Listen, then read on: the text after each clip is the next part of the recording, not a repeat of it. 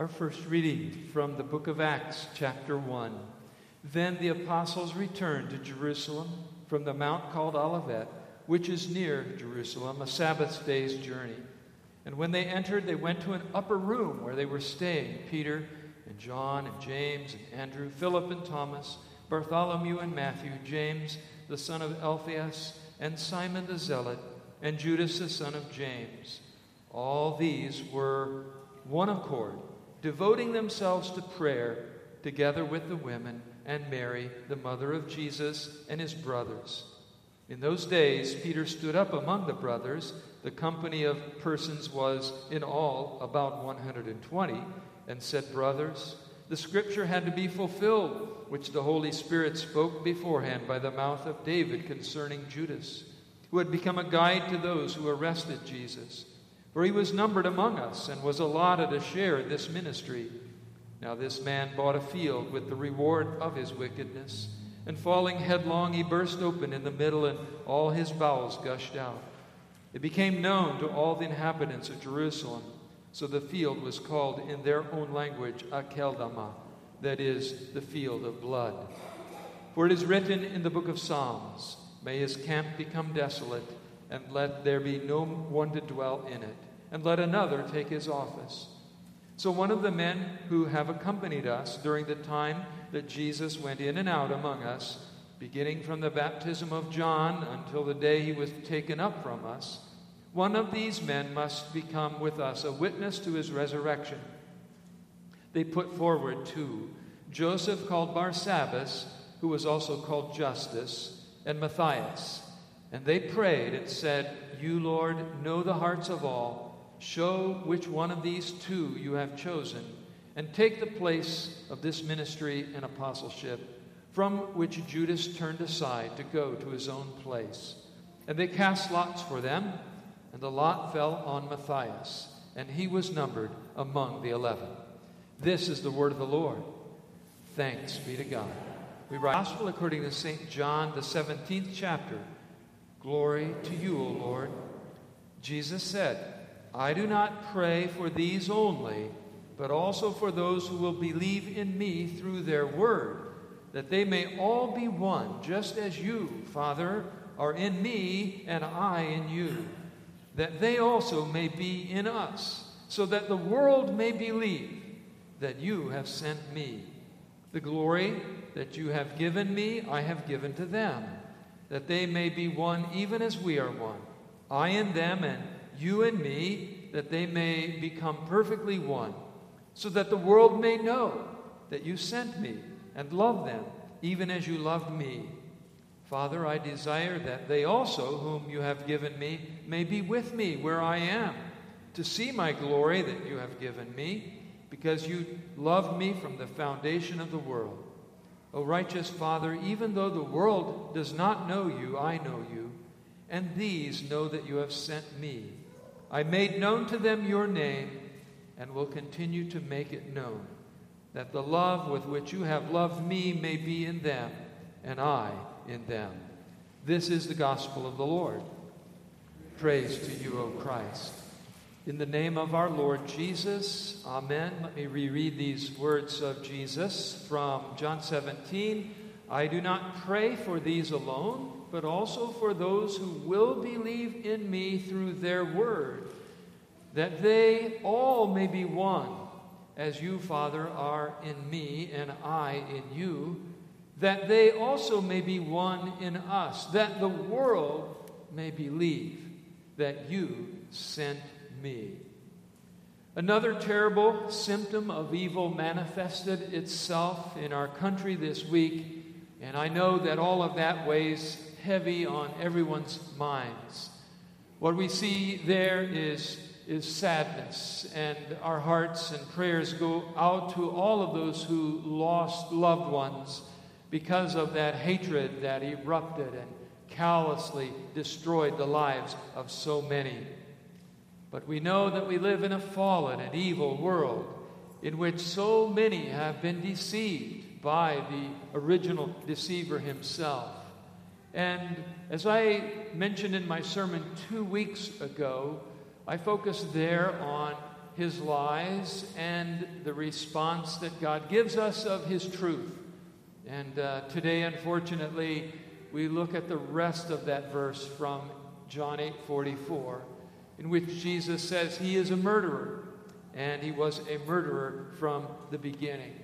Lies, falsehoods, and murder are never far apart. But in this context and in this circumstance and situation, it's important for us to see what God has to say, the response that he gives us, so that we don't fall into despair on the one hand, or scapegoating and getting lost in all sorts of issues and diverted from really seeing and understanding the most important remedy that God has given to us in his Son, Jesus. He is the only one that can save us or anyone in this world from evil. We'll begin by talking about the problem of evil, one that we are familiar with in many ways, but always important to review its deep realities. Evil, as we saw here, was no accident. It was not caused by a lack of education or economic opportunity or anything like that. This was evil in one way or the other. And although I don't have access to all the data, I'm pretty sure that I'm seeing the same pattern again and again and again. The fingers that pull these triggers are connected to minds and part of souls that are absolutely, virtually disconnected from God. I have great doubt that there is any prior faith in God or fear in God in these people. No fear of hell, no hope of heaven either. And this is what happens when the world tells us that we don't need to listen to God. Just as Cain grew angry and hateful toward his brother Abel, even though the Lord came and warned him that sin lies at your door and its desire is for you, so those who ignore God's word will find that sin will rule over them rather than they ruling over sin. Rejecting the truth of God causes us to live in the lies of the devil. And these lies are really just a string upon the end of which is tied a bloody hook, the bloody hook of hatred and death. This is the problem of evil. Now, it is true that God has given this world gifts that help to hold the reality of evil at bay. We are thankful for government, for education, and for medicine, etc. But these gifts only slow the advance of evil. They keep it from absolutely destroying the world in an instant. This relentlessness of the reality of evil will only be stopped ultimately, according to the Bible, on Judgment Day, when God finally separates those who have sold themselves to evil from those who have been redeemed from it. In the meantime, God allows it to exist because he is redeeming and he is saving. And every day he is answering the prayer that Jesus taught us to pray, deliver us from evil. Since we live in a world like this, and since we were once evil ourselves, dominated by it certainly, and since it is always trying to reemerge in our lives, how do we live? How do we live with it, but not be ruled by it? That is what Jesus came to teach us. And so tonight I'd like to encourage you to remember what I'm going to call the 3 P's that push back against this problem of evil. They are prayer and preaching and practice. The practice of the faith that God has called us to. When these weapons are drawn, you can be sure that the inhabitants of hell are sent into a fearful frenzy. The first P that pushes back against all evil in this world is prayer. And we see this in John chapter 17. The entire chapter is Jesus' prayer in the upper room before his betrayal, before all of the evil of his trial, the lies and falsehoods that were said there, and before his own violent suffering and death. This is what pushes back, and Jesus knew it. He wanted this prayer to be in the hearts and minds of his disciples when they found themselves experiencing the evils of this world. This is the way God has often done things in the past. When God began to push back against the evil of the pharaohs who had enslaved his own people, the people of Israel, he began with some prayer sessions with a shepherd by the name of Moses. Prayer is not just people coming to God and rattling off a list of things they want God to do for them. Prayer is, first of all, listening to God speak to us through his word, and then following that with our words, which he so loves to hear from us as an activity, indeed, of our faith. God is always talking to us through his word. In fact, what we are doing right now in worship is this first P. This is pushing back against the reality of the evils of this world. And when they erupt and they cause us to wring our hands in worry or tremble even in fear, that is always a reminder to us to turn to this first P, to pray, to ask God to help us, to be with us, indeed to deliver us from evil. To pray that God would keep us connected to him, just as Jesus stressed, that we may be one. Just as Jesus and the Father are one, that we together with Christ and the Father and with one another would be one in Christ. This is what is happening when we come Saturday night or Sunday morning to worship. God is reconnecting us to himself. When we receive the Lord's Supper, this bread and the body of Christ, this cup, the blood of Christ, we're not just remembering something from the past, but we are experiencing the reality and the presence of Christ right now. Sometimes during the week, many times I hope during the week, we also take a moment to pray. We shut down the influences of the world around us, the television, the internet, the podcasts, the music, even the work and the conversations, for a small conversation with God, pulling out a Bible passage or two to recall and to meditate upon, and then again to bring our words of prayer and petition to the Lord.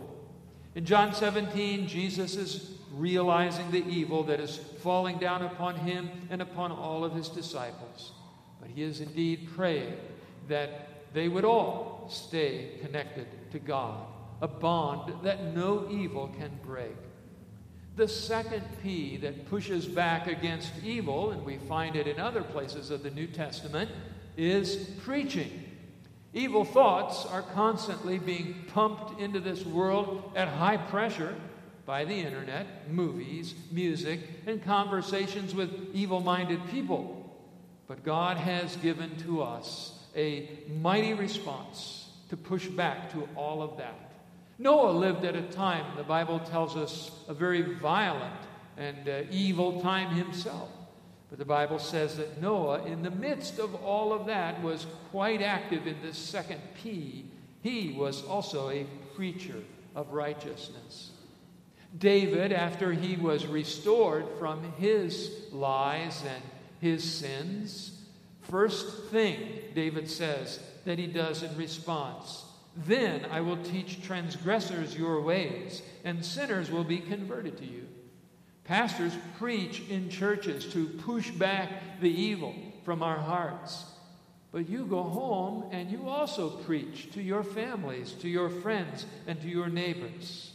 So when the topic of this evil comes up, perhaps it is an opportunity for us not to get lost in all the wrangling of some of the peripheral but important ways of dealing with evil, but always remembering the ultimate thing that deals with evil, and that is prayer and preaching and the practicing of this Christian faith.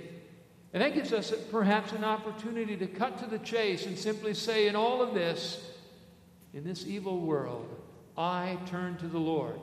I look to God to first heal the evil of my own heart through my repentance and forgiveness in Christ, who lived and died and rose again for me. And I look for him to protect me and to deliver me from evil now and forever. This is what people need to hear This is the preaching that pushes back on evil. The third is to practice our preaching, to practice the teachings that Jesus gave us, especially the Ten Commandments. Evil does what evil does, but faith also does what faith does. Rather than become cynical and defensive about the reality of evil in this world, and rather than thinking we can simply take a defensive posture with better security cameras and more police and things like this, it's important for us to realize how insufficient those things are. If the first blow against evil is prayer and the second blow is preaching, the third blow is good work. Good works that the people of God do having heard the preaching of the Lord and realizing what He has done for them. It is the preaching of Christ in action. And so children are blessed when they see their parents apologizing to each other and forgiving one another. Neighbors are blessed when they see us get up and go to church in the morning. The tired worker who maybe isn't doing his job or her job perfectly needs our patience and encouragement. The disobedient person needs our quest for justice, but also our quest for their rehabilitation. The poor need the help of getting a job or job skills so that they can provide for themselves and for their own, or they need to be provided for if they cannot provide for themselves. An evil world needs to see the people of God and loving their neighbors as themselves. Again, as Jesus taught, for example, in the parable of the wheat and the weeds, there's no way we're ever going to get rid of the evil of this world by ourselves, or even by those other gifts that God has given to us, things like government and education and medicine and technology and all of those good gifts. As useful as they may be, as I said, they aren't going to solve this problem. This problem will only be solved as Jesus firmly teaches us on the day of judgment. And that is when we look forward to all things being healed and cured. Until this time, nevertheless, we don't become cynical, and we don't get lost in scapegoating and arguing about what this is all about, but rather are active in doing the things that God wants us to do with these 3 P's.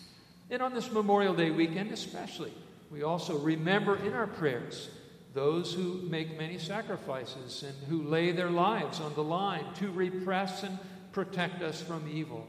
Thank God for their sacrifices, and we pray God's blessings on all their efforts. But most importantly, we pray, we preach, and we practice this faith that has overcome evil and always will. Amen.